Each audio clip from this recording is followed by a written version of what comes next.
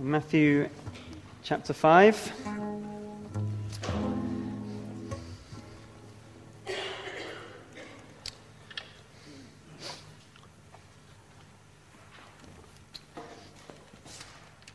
Well, I guess not everybody got Tim's message this morning. Not everyone in Pell saw that this was going to be the most famous sermon ever, judging by the fact that we're not trying to keep people out because we're so full up.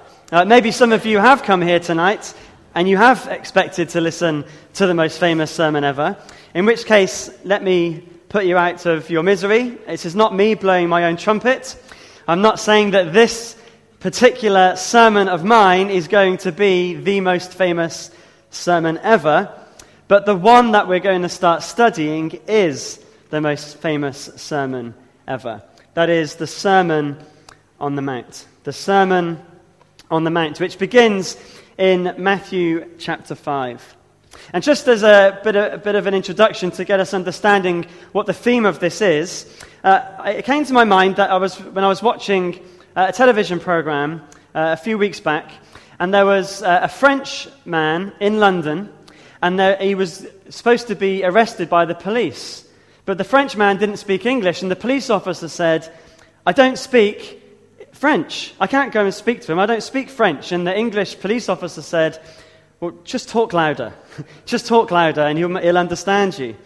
But if we go to another country, like France, and we expect to do everything that we do in England, then we're going to get in trouble.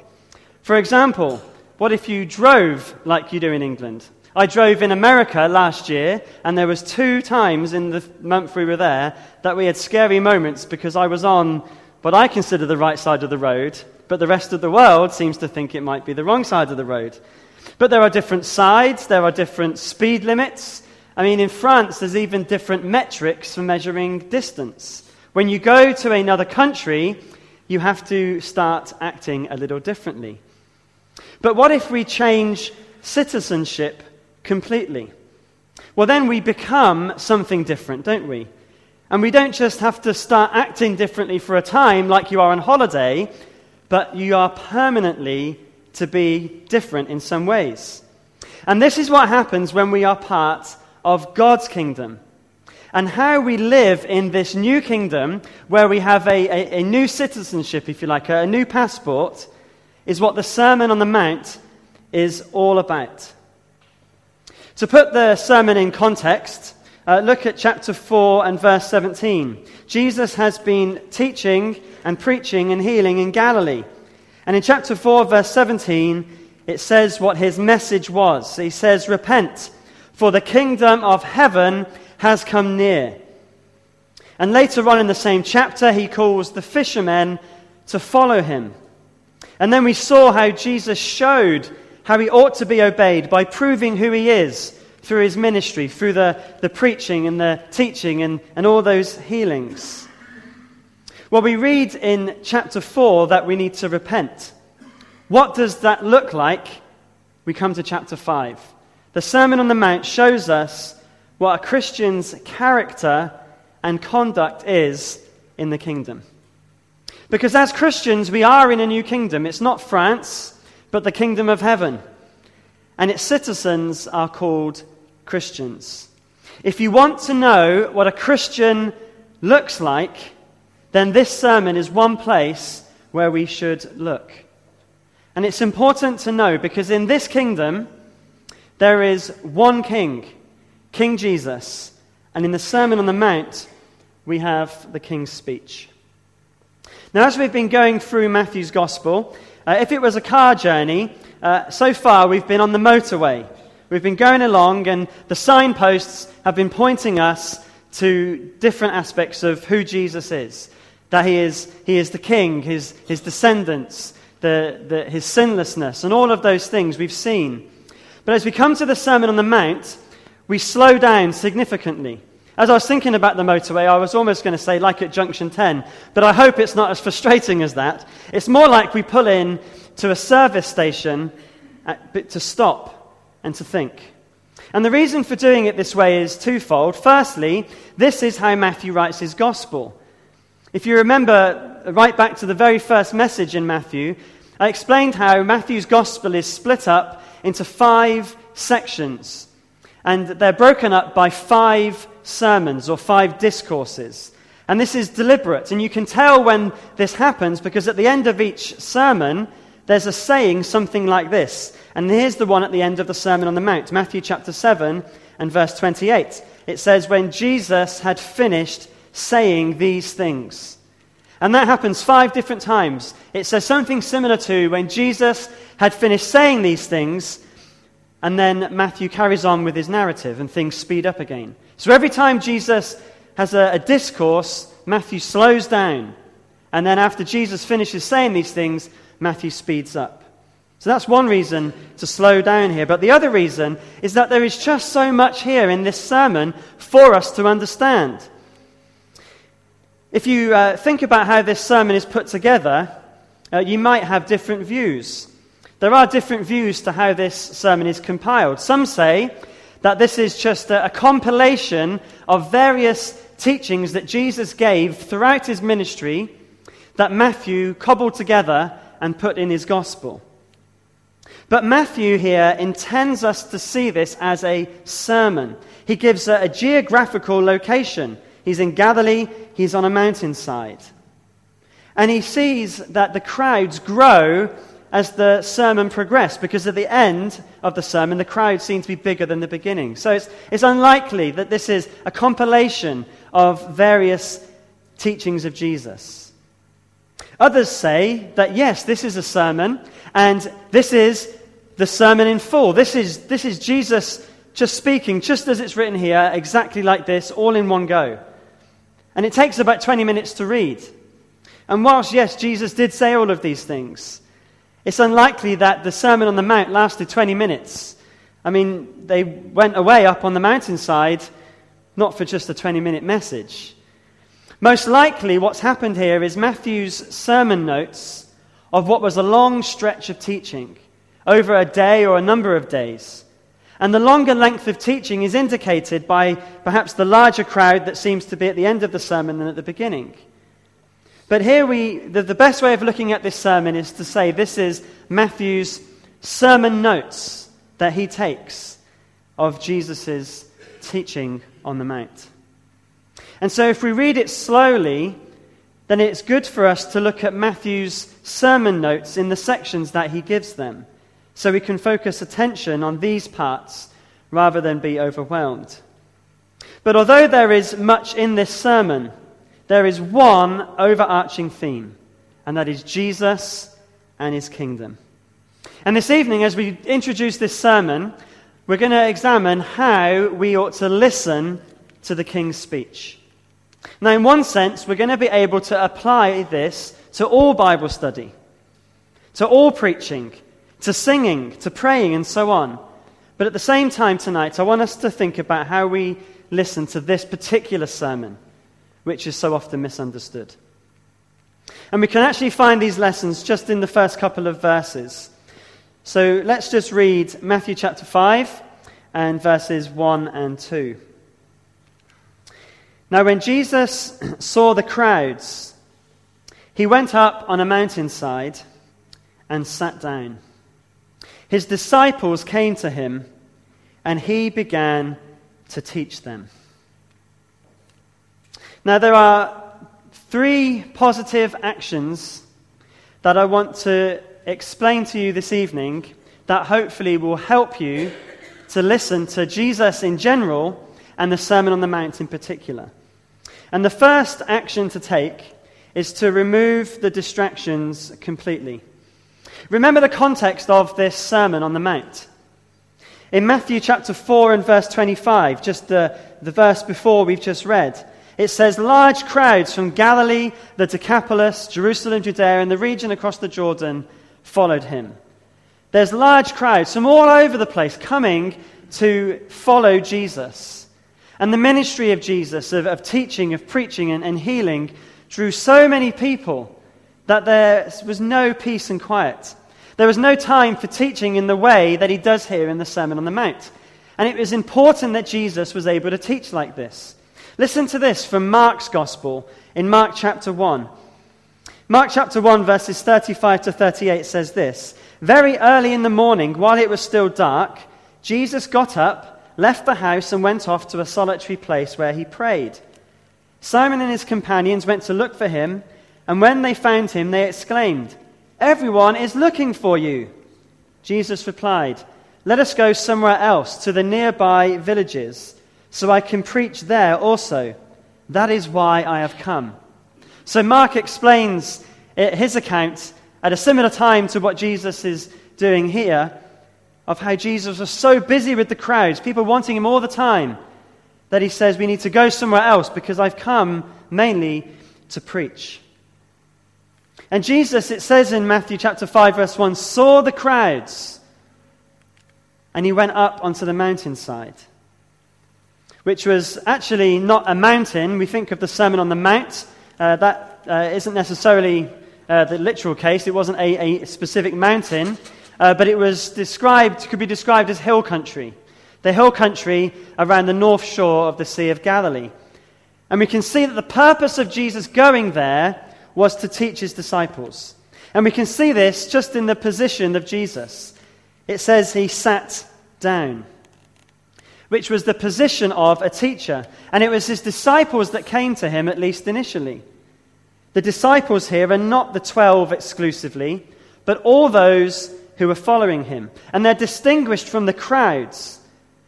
They know that they've not come on the hillside for healing, but from the position of Jesus, they knew they have come to hear him teach.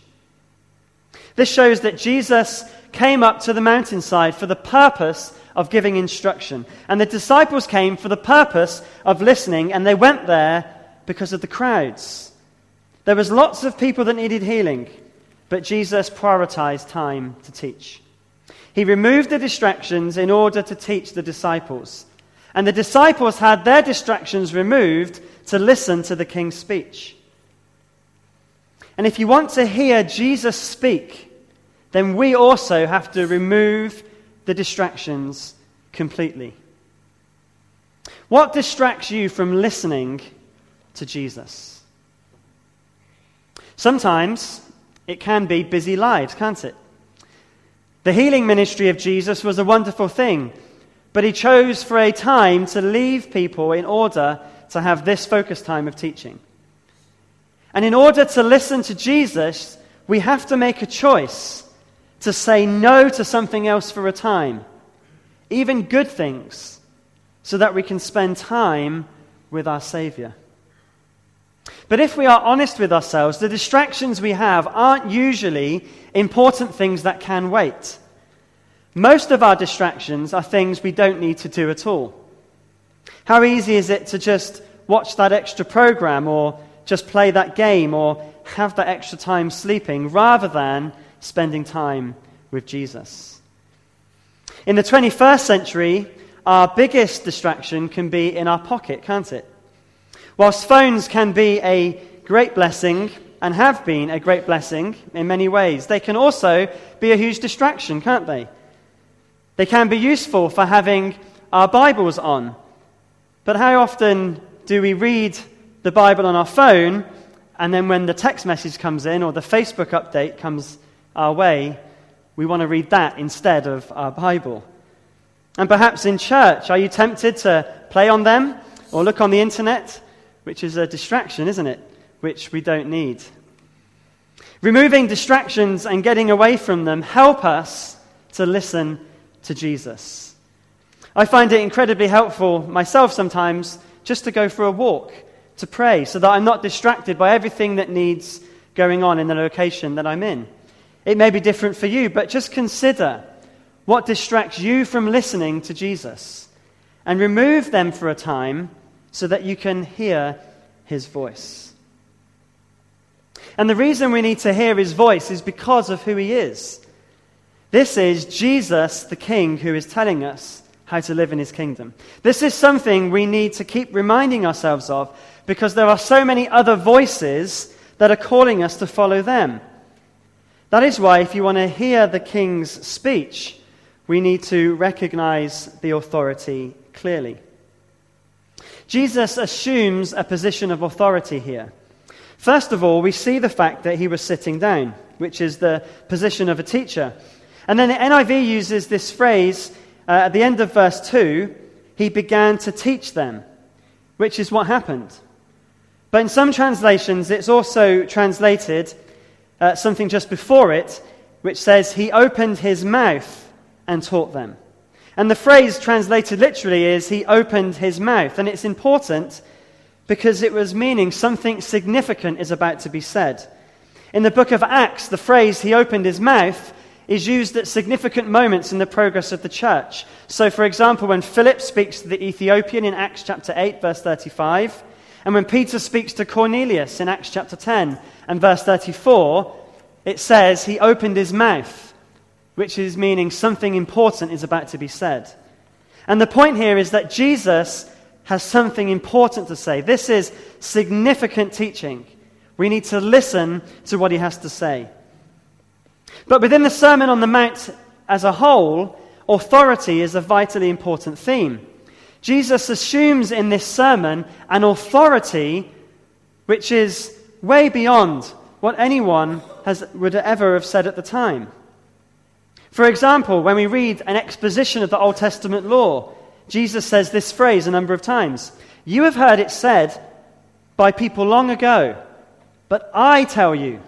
You see the authority? You've heard it said before, but I tell you. Now, rabbis would speak on the authority of someone else, but here Jesus assumes this authority for himself. What he tells you is what matters. What I tell you. In the Beatitudes, you have another example. Jesus says in verse 11 that you are blessed when people persecute you because of me. That is, he is of such importance that people will persecute his followers because of him. And then just turn over to chapter 7 and verse 22. Chapter 7 and verse 22, Jesus says, many will say to me on that day, Lord, Lord, did we not prophesy in your name, drive out demons, and in your name perform many miracles? Then I will tell them plainly, I never knew you. Away from me, you evildoers. Do you notice there, Jesus? He's the judge. He's calling himself Lord. He's the one that they have to answer to.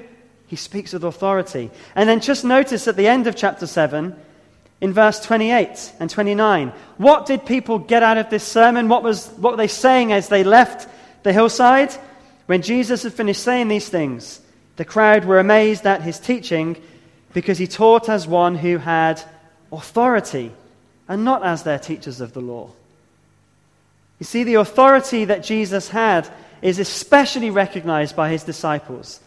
They are the ones who are mentioned as coming to listen to him after he had sat down. And we'll see that the Sermon on the Mount is Jesus speaking to his people, to his disciples.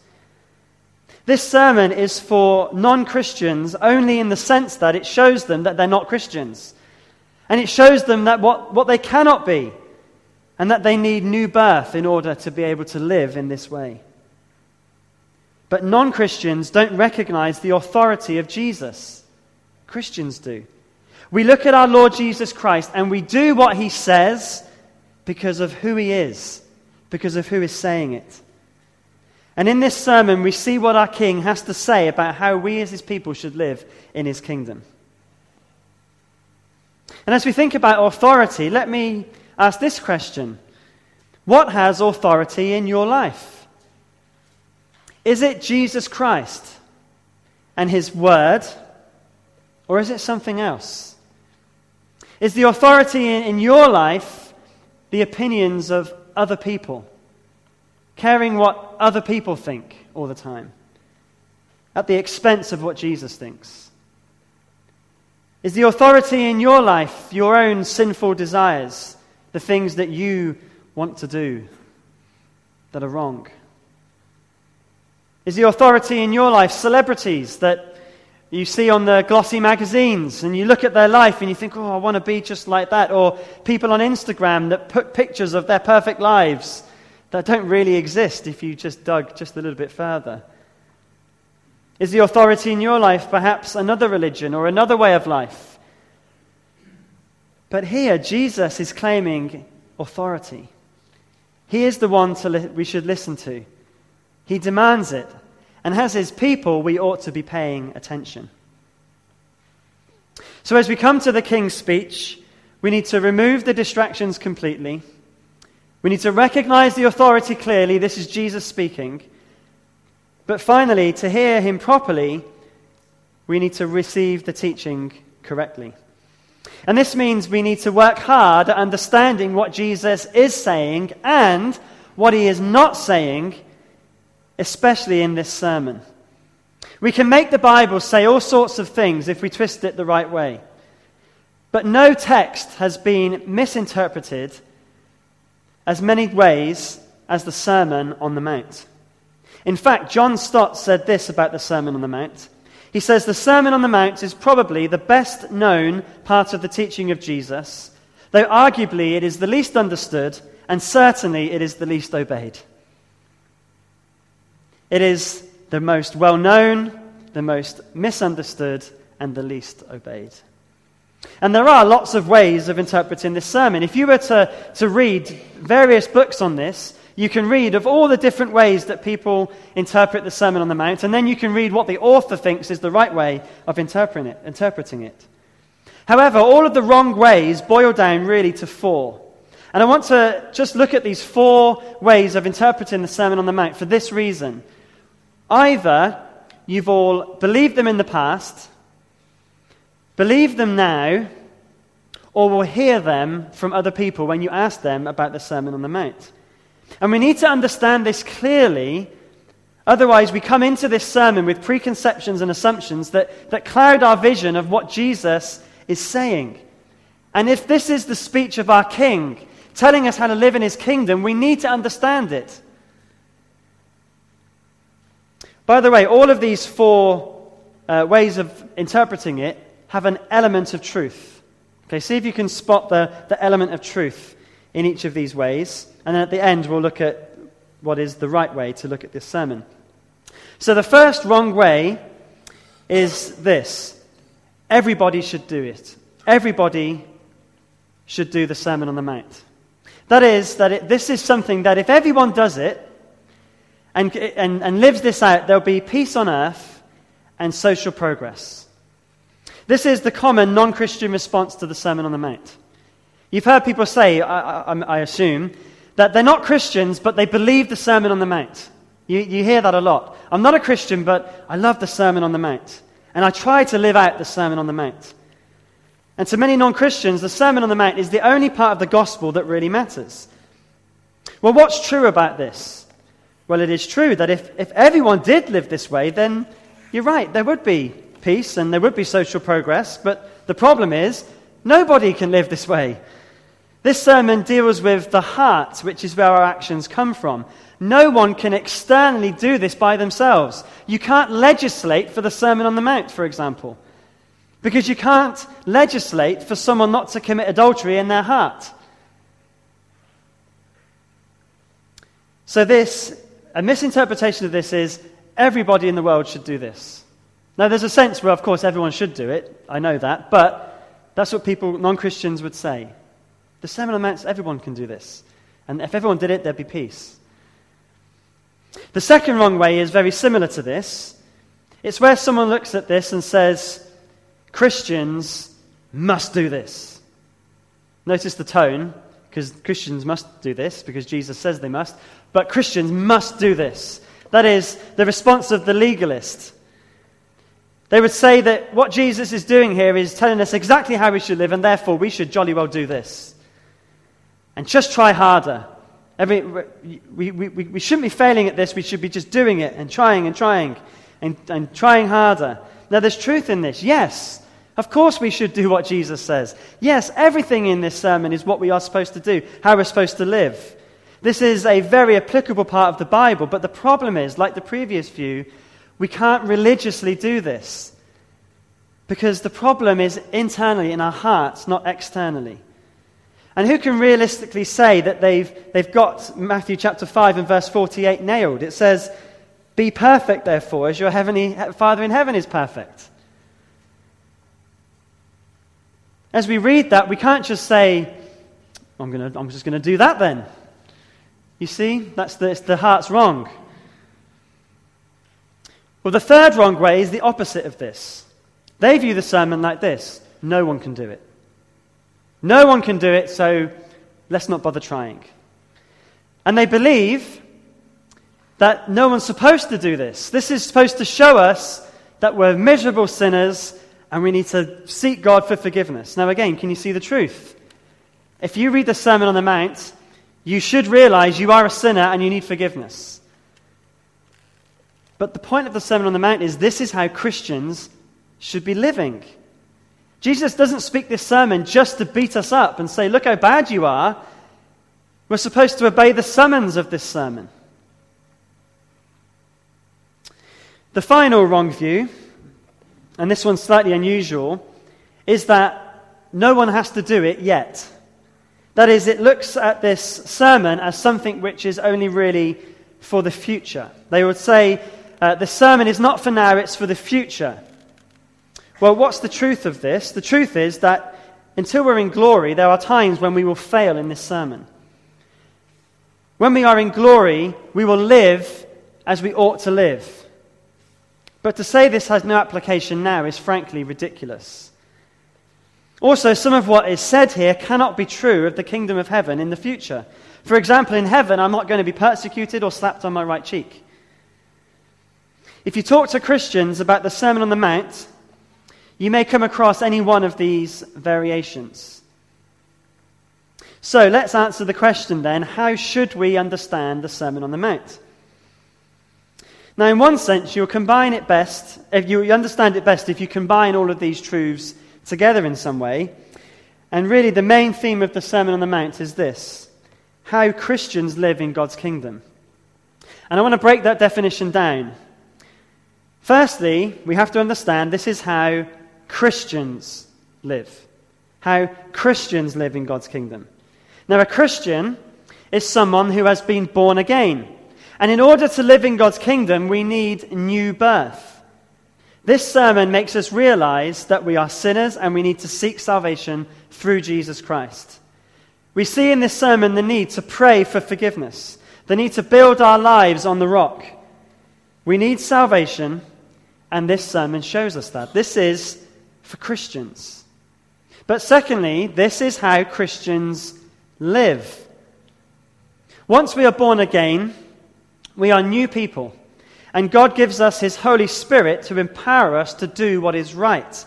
That means as Christians, as we read the Sermon on the Mount, we're reading not just how we ought to live, but actually how we will live as God's people. This sermon is far more about being than it is about doing. If we are Christians, we will live like this because our heart has been changed. You see how it's so different from must try harder, must do more. No. I will be like this because Jesus has made me like this, because He's given me the Holy Spirit. And we know, don't we, that this is progressive for us. We grow in these areas. An encouraging sentence in this regard is written by Sinclair Ferguson. He writes this: the sermon is not aiming to produce a sense of hopelessness and despair in us. Rather, it is intended to set before us a glorious vision of what the Lord intends our life to become. See, this is what God intends for us. This is what we will be like. Progressively now, perfectly in glory. So we realize we're not perfect, but we are growing in all of these areas until one day we will be like Him. We will be with Him forever. But we know that that is partly future. Because we're not perfect now, as our Father in heaven is perfect. So there is a future part, as well as a right now part, to this sermon. We spoke about this before. It's called the now and the not yet of God's kingdom. And this is the last part of our definition. It's how Christians live in God's kingdom. The kingdom of God is here right now, but there's an element of it not being here yet. And I've got a diagram I hope is helpful on the screen. And if you look at the diagram, This is what it's trying to explain. Before Christ came, the kingdom was coming. But when Christ came, it arrived. But right now, after Christ has arrived, it is alongside the physical fallen world. And so the kingdom of God right now is spiritual. It has citizens, but the citizens live in the fallen world. But when Jesus returns and there's a new heaven and earth, the kingdom of God will be all that there is. And it will then be physical as well as spiritual. And then we will be all that we should be. Right now, as we live in the fallen world, we are becoming more like Jesus. It's a progressive thing. But when God's kingdom is fully here, then Matthew chapter 5, verse 48 will be true for us. We will be perfect as our Father in heaven is perfect. So what this sermon calls us to is, as Christians living in God's kingdom, is to a radical discipleship. If we hear this teaching correctly, we will be totally different from the world around us. We will look like foreigners from a strange land. But a land that is so wonderful, others will want to come and live there too. In this sermon, there is a sharp distinction between a Christian and a non-Christian. And we have to wonder, don't we, whether have we, as Christians today, lost our distinctiveness? Have we been shaped by the world? I haven't got the answer, but it's something that we all ought to consider for ourselves, isn't it?